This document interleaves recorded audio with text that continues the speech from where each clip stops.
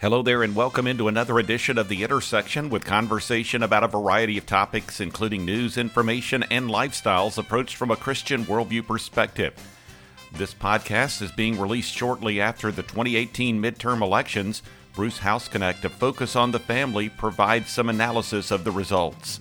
Also, Calvin Beisner of the Cornwall Alliance joined me recently to talk about a biblical definition of justice, pointing out how he sees those concepts contrast with some popular ideas about the issue.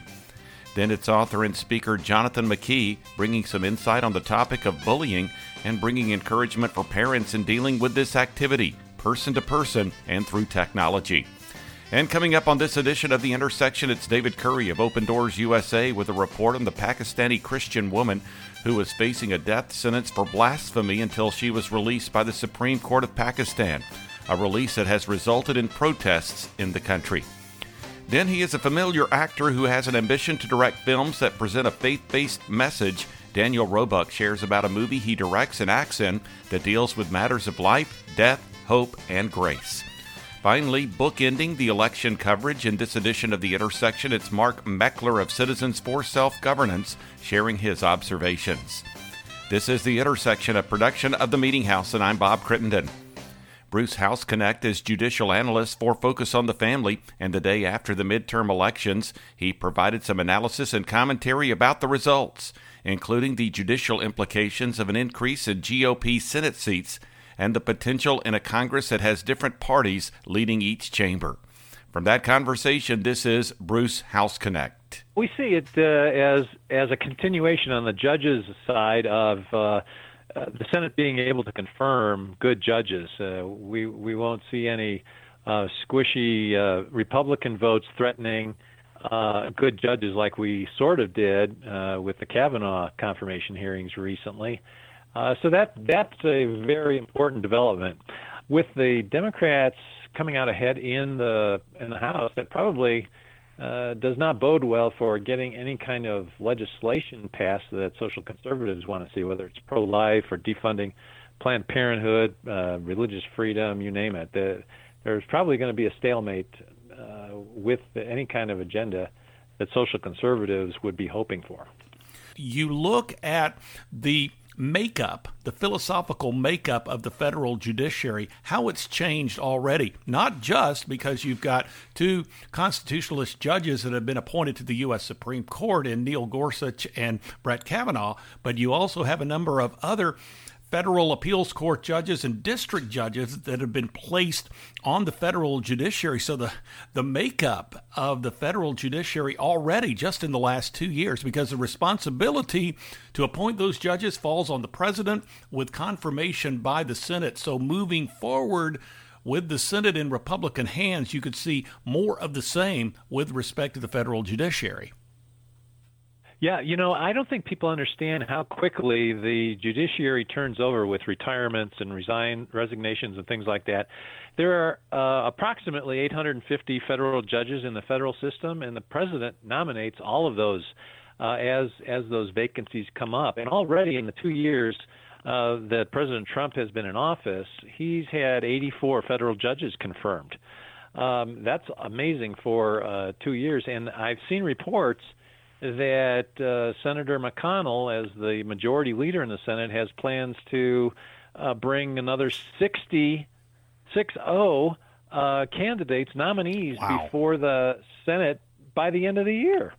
So that's a record-breaking pace, and it just that still leaves many vacancies to be appointed and confirmed. So I think, yes, we're seeing a definite impact on the courts, and it doesn't take long for a president, especially a two-term president, to swing the majority, so to speak, on each circuit, at least at the appellate court level, so that judges, when you have panels of 3 judges, or when you have an en banc panel of 12 or 20 judges listening to an important case, when you have most of them as constitutionalists, strict constructionists, you're going to have favorable types of decisions for those of us who revere the Constitution and don't like to see their judges make up laws from the bench. There continues to be quite a bit of analysis with respect to the Kavanaugh hearings and the effect on this election, because when you looked at the polling data, it looked like, and of course you hear that whole phrase of the blue wave, and it really looked like that the Democrats were going to do very well in taking the House and perhaps taking the Senate. The Brett Kavanaugh hearings really kind of changed the whole makeup of that, didn't they? I think so. I think as people watched in some of these red states with some of these Democratic senators, and they saw the treatment that Kavanaugh received at the hands of the Senate Judiciary Committee Democrats and the Democrats in general, I think I really held that against them in those 4 races.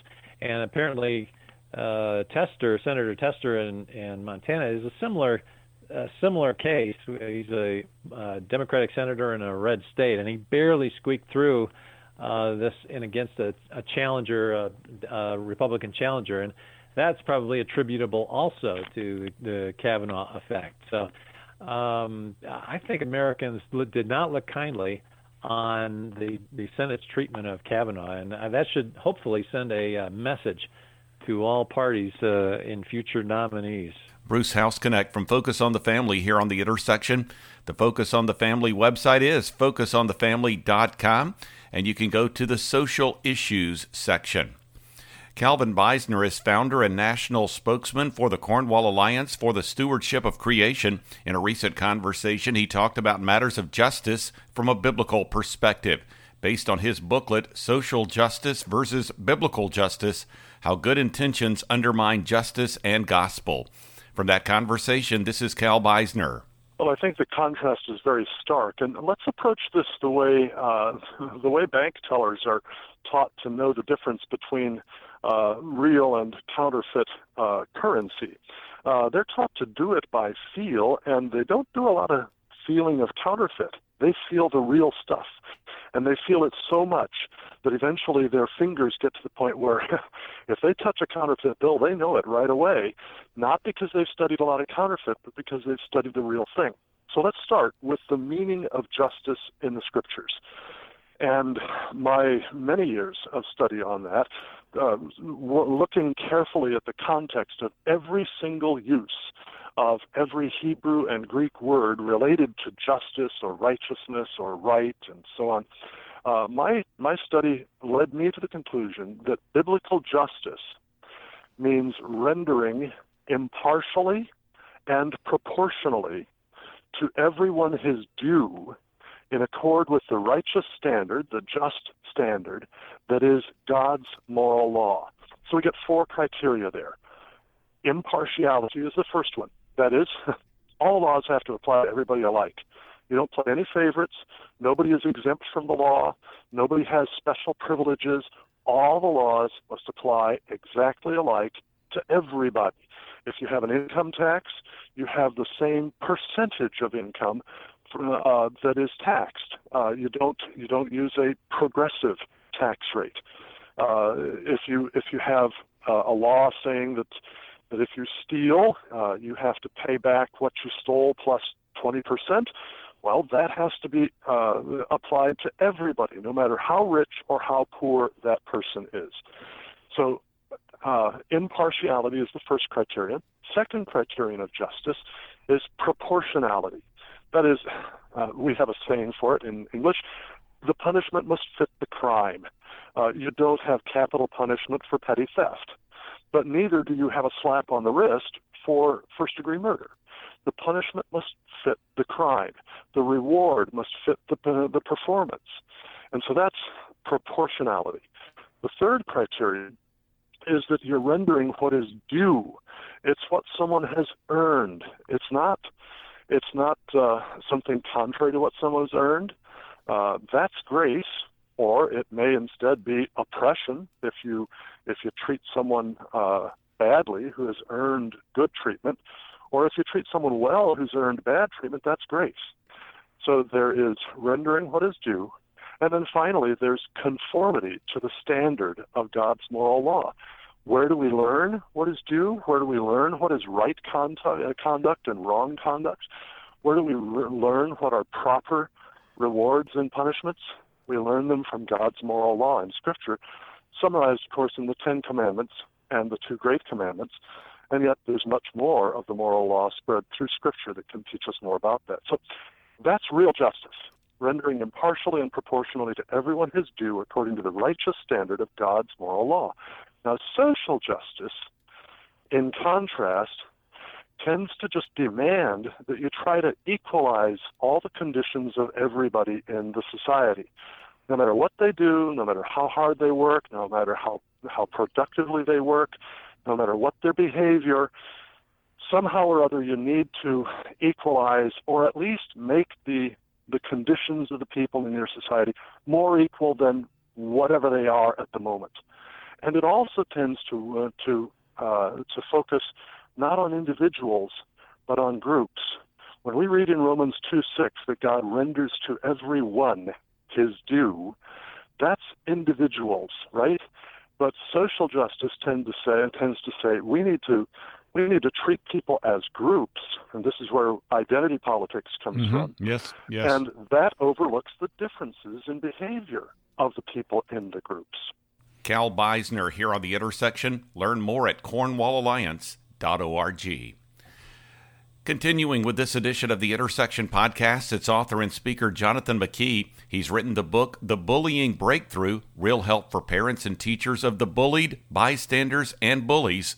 He shared some insight into the overall topic and how parents can respond. From that conversation, this is Jonathan McKee. I mean, like I would walk in a grocery store with my mom, and little kids would be like, "Mom, what's wrong with his teeth?" You know, and moms were like, "Don't say that out loud, dear." You know, and I mean, this is just my life. I mean, every day, and it got just drew so much teasing. And one thing I talk about that a lot of people don't talk about when it comes to the bullying thing is when you get teased, ridiculed every day, when kids are knocking books off your desk, when you're getting smacked on the back of the neck in PE, it does something to you. It hardens you. It makes you skeptical of humanity, and there's this bitterness that happens. There's this social awkwardness that can happen because you aren't talking with people as much. You kind of isolate. You tend to isolate a little more, and so interesting thing in my life is even when the teeth got better, middle school, I still really struggled because even if somebody came and sat with me,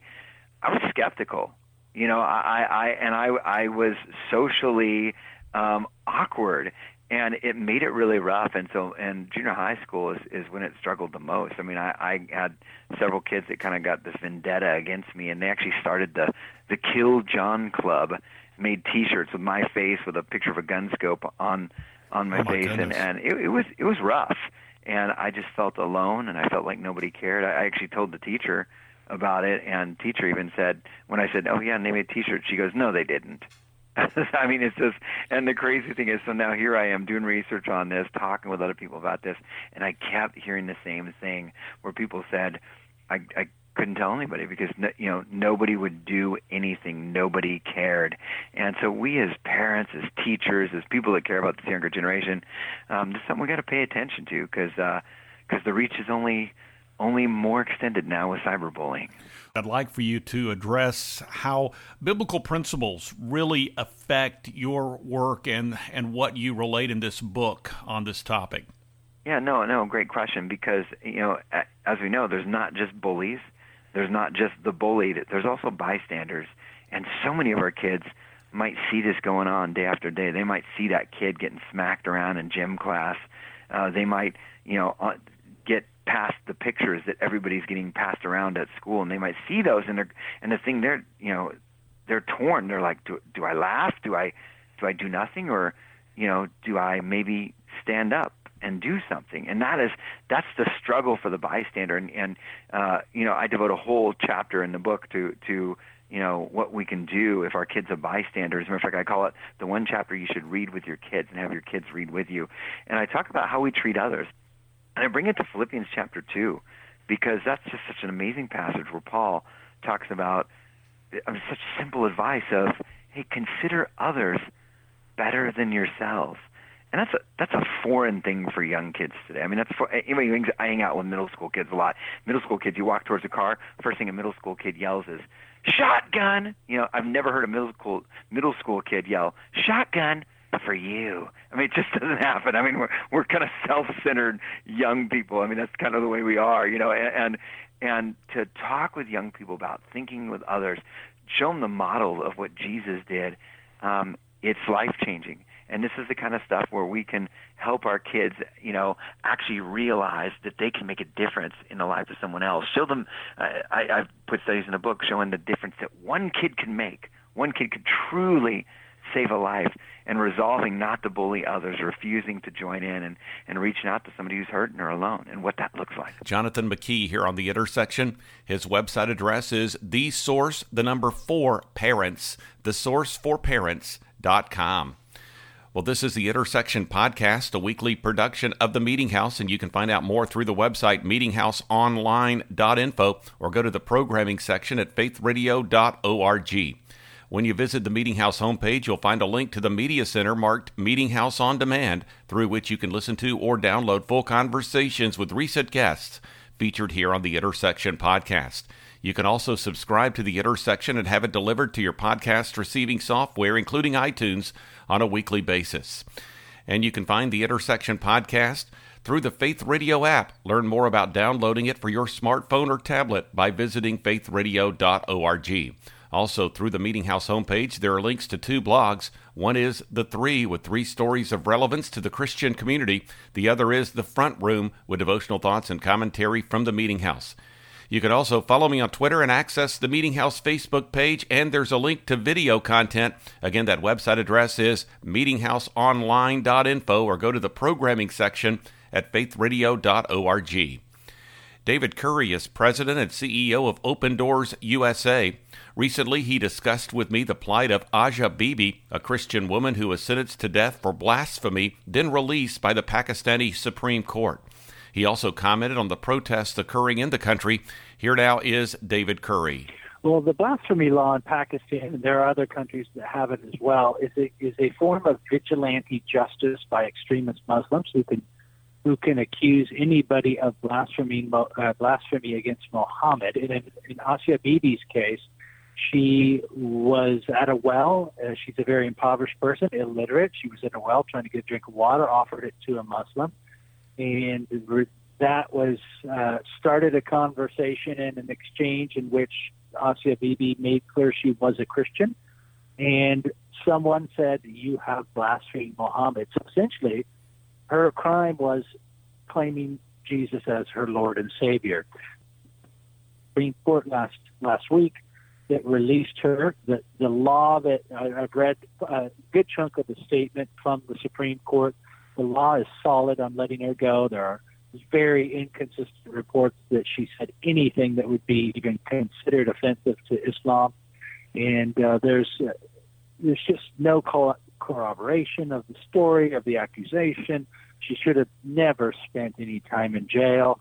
But that's the problem with blasphemy laws. That's why we need to raise our voices on this and get these overturned, continue to put international pressure on Pakistan, Sudan, other countries. There's 68 countries that have blasphemy laws on the books. Not all of them enforce them, but we need to get all of these repealed for relief for everyone, but particularly for Christians. And I was going to ask you about the climate where you have these blasphemy laws. It sounds like that there are a number of countries that are predominantly Muslim countries that are using these laws to silence anyone that would express a different view. And these types of laws, as we've seen in the Asia Bibi case, really place quite a bit of pressure and come down on Christians, it does seem to me. Well, absolutely. It's primarily being used against Christians. There are people who've died and been put to death. Unfortunately, in many cases, when somebody is even accused of blasphemy, mob violence breaks out and they lose their life before it can even go to trial. So it needs to be repealed, and I'm proud of the Supreme Court of Pakistan for standing up to this. It puts their life in danger. Her life is in danger. We're really hoping that the State Department and others can help get her out of the country as soon as possible, because there's been protests and we expect there could be violence. We're hoping the Pakistani government will continue to protect soft targets like churches and areas where Christians are living, because extremists are going to use this as a reason to attack.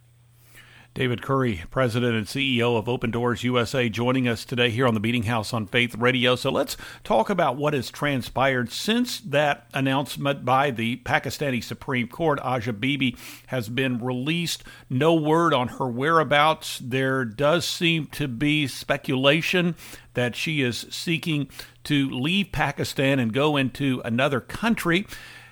Meanwhile, on the streets of Pakistan in various areas, you have this violence that is occurring. You have people taking to the streets. Describe what's occurring now in protest to this ruling by the Pakistani Supreme Court. Well, leading up to it and after, there's an extremist group there, Muslim extremists, who, and that's not to say all Muslims, because there are many in the country who do have a more moderate view of this, but unfortunately, Islam is yet to deal with extremists in their midst, and Sharia law is very clear that it pushes people towards this extremism. But that's a separate conversation. This group is pushing for protest. They want to shut down Pakistan, and they have raised a ruckus. Her family right now is in the UK. We're hoping that she can get out as well. They went there for their own safety. She's going to need to get out of Pakistan for her life. There are people who are trying to find every loophole in the law to get her back into prison, keep her there, get her executed for blasphemy. But there's just no law that would support it. Now, that doesn't mean it can't happen, but we need to continue to be vigilant and pressure, and hopefully the pressure of Western governments, all of the Western governments, but including the United States, will help get her out and continue to put pressure on Pakistan to drop this law entirely. David Curry here on The Intersection. You can find out more about Open Doors USA by going to the website opendoorusa.org. Next up on this edition of The Intersection, it's Daniel Roebuck, director of and actor in the film Getting Grace. He discussed his faith-inspired approach to filmmaking and talked about the themes of the film, dealing with matters of life and death, hope, and grace. Here now from that conversation is Daniel Roebuck. Getting Grace is available everywhere. You know, we always try to direct people to the Walmarts of the world because that's the place that can make or break you.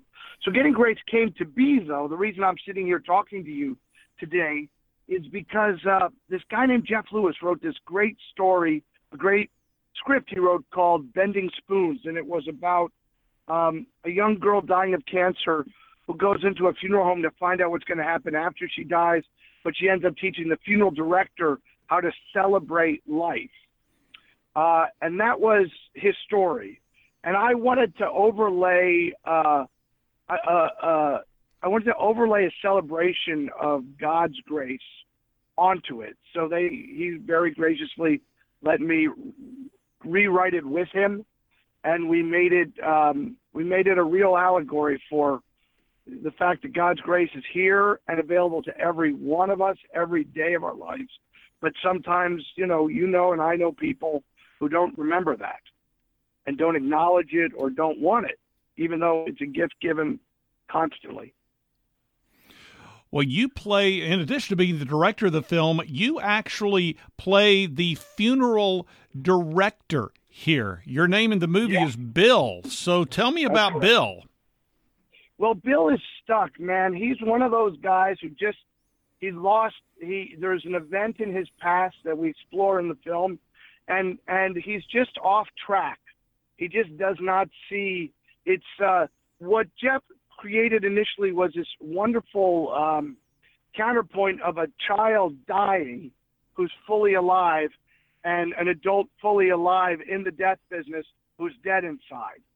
So we've got essentially a buddy comedy where the child has to remind the guy that there's more to life than where he shut down 30 years ago. So it was a pleasure to play the character, and hard to say, so God's given me these gifts. I acknowledge that they're gifts from God. So if I talk about them and I sound self-aggrandizing, I really hope that I'm acknowledging what's been given me. But, although I'm a natural comedian, I generally on TV and whatnot, I'm often cast in, not in comedy roles, but in dramatic roles. So in creating this character, recreating it for myself, I made him funny, because that's the one thing that I don't get to do enough of. And he is funny. And the movie is, when you say to someone, I've made a movie about a girl dying of cancer, but it's a comedy, they think you're nuts. What's up with that? Well, because it is a comedy, because you know what? In every life lived, you laugh and you cry the whole time you're living. If you're doing it right, you're feeling. So sometimes that feeling is joy and laughter, and sometimes that feeling is fear or sadness. But to be fully alive is to fully feel. So we made the movie a comedy. I really felt it had to be a comedy because I didn't think you'd get the real celebration of life without the laughter. That's my feeling. As a filmmaker, I want to make movies that make a difference. So I have to use these gifts in a positive way. And one of the reasons I want people to see Getting Grace is because I want to keep making these stories. And for an independent filmmaker, I had to borrow money. Talk about having faith. I had to get strangers to give me enough money to make a movie. So I want to give them their money back and earn the faith that they put in me so that I can keep telling these stories of faith. Daniel Roebuck here on The Intersection. You can find out more by going to the website gettinggracethemovie.com. Finally, on this edition of The Intersection, it's Mark Meckler, president of Citizens for Self-Governance. He provided analysis and commentary about the midterm elections and some of the trends he observed as a grassroots activist. He also discussed a religious freedom issue at an Illinois college in which a Christian group had encountered opposition because of its members' stand on traditional marriage. From that conversation, this is Mark Meckler. Yeah, InterVarsity is a club there on campus at Knox College, and this situation was actually brought to my attention by a friend of mine whose daughter is a senior there and is a member of this club, and is just absolutely stunned by the turn of events. There is a junior there by the name of Ashley Curley, and she was offended by InterVarsity Christian Fellowship's document, which they call Theology on Human Sexuality. Obviously, the theology on human sexuality that most believers follow is that Christians should be in and should love same-sex attracted people. And that Scripture is clear that God's intention for sexual expression is between a husband and wife in marriage. And she was offended by that, which I think she has every right to be offended by that. If she doesn't like that, she is free to do that in this country. But she apparently believes that this organization, that InterVarsity, should not be allowed on Knox College, should not be allowed to express its own belief, its own theological beliefs, and that they need to be kicked off of campus. She says she believes there should be a Christian organization, just one that believes the way she believes, not the way Christians believe. Yeah. And I bet that there has to be, out of these 100 organizations or so that you mentioned, there's got to be one that seems like that their beliefs might line up. Well, there is an LGBTQ plus organization on campus called Common Ground, and of course they've kind of taken up the cause. What's the latest as far as InterVarsity and how they're responding? The latest is InterVarsity is absolutely standing their ground, which is something I appreciate. And for your listeners, I hope they understand how difficult this is for kids in college. There's so much pressure on young people to accept the LGBT agenda, right, and to buy in and just to accept it and to go along with it. And folks who don't are in the minority. And so to express that for young people, that this is their theology, this is what they believe, and they're going to stand by it, it's a very difficult situation. It becomes a personal situation. They're alienated from their friends and from their co-students, from professors, from administration. But right now, InterVarsity is standing their ground, and I hope they continue to do so. Mark Meckler is the president of Citizens for Self-Governance, joining us today here on the Meeting House on Faith Radio. We were talking about the situation involving Knox College. I also mentioned earlier this so-called Equality Act that is at least the the statement has been made that will be introduced and considered by the U.S. House of Representatives. Basically, this is an act that does not allow for differing opinions with respect to LGBTQ matters. It basically legislates a monolithic point of view and basically says people do not have the ability to disagree based on their deeply held religious beliefs. So instead of admitting that people can disagree on this issue, but they can do that agreeably, here you have a group of people in the U.S. House of Representatives that basically want to squash any sort of disagreement. We're seeing that way too much in America today, I think. What about you? Well, I completely agree with you. I think one of the things that we should most be concerned about in America today is the toleration of intolerance. In other words, we are supposed to, by constitutional mandate, be tolerant of each other's differing points of view. The very idea of freedom of speech was put into our Constitution to enshrine the idea that offensive speech should be protected. It's easy to protect speech that doesn't offend anybody. The question is, what happens when somebody is offending you? And the answer is, under the First Amendment and under our ideas of religious freedom, that people are supposed to be able to be free to believe and to say whatever they believe. And the reality is that idea is now under attack in the United States of America. The Equality Act is now proposed in the House of Representatives, and the Senate was intended to amend the Civil Rights Act of 1964. And that would absolutely infringe upon religious liberty and the thoughts or the rights of conscience of Christian believers and, frankly, the believers of the vast majority of organized religions in the world. Mark Meckler here on The Intersection. You can find out more by going to selfgovern.com. You can also learn more about the Convention of States project, which is being overseen by the Citizens for Self-Governance organization, by going to conventionofstates.com. Well, this has been the Intersection Podcast, a weekly production of the Meeting House. You can find out more by going to meetinghouseonline.info or visiting the programming section at faithradio.org. You'll find a link to the Media Center marked Meeting House On Demand, through which you can listen to or download full conversations with recent guests on the Intersection Podcast. You can also subscribe to the Intersection and have it delivered to your podcast receiving software, including iTunes, on a weekly basis. 2 blogs are accessible. One is The Three, with 3 stories of relevance to the Christian community. The other is The Front Room, with devotional thoughts and commentary from the Meeting House. You can also follow me on Twitter and access the Meeting House Facebook page and get connected to video content. The Intersection Podcast is also available through the Faith Radio app. Find out more by going to faithradio.org. Thanks for joining me for this edition of the Intersection Podcast. I'm Bob Crittenden.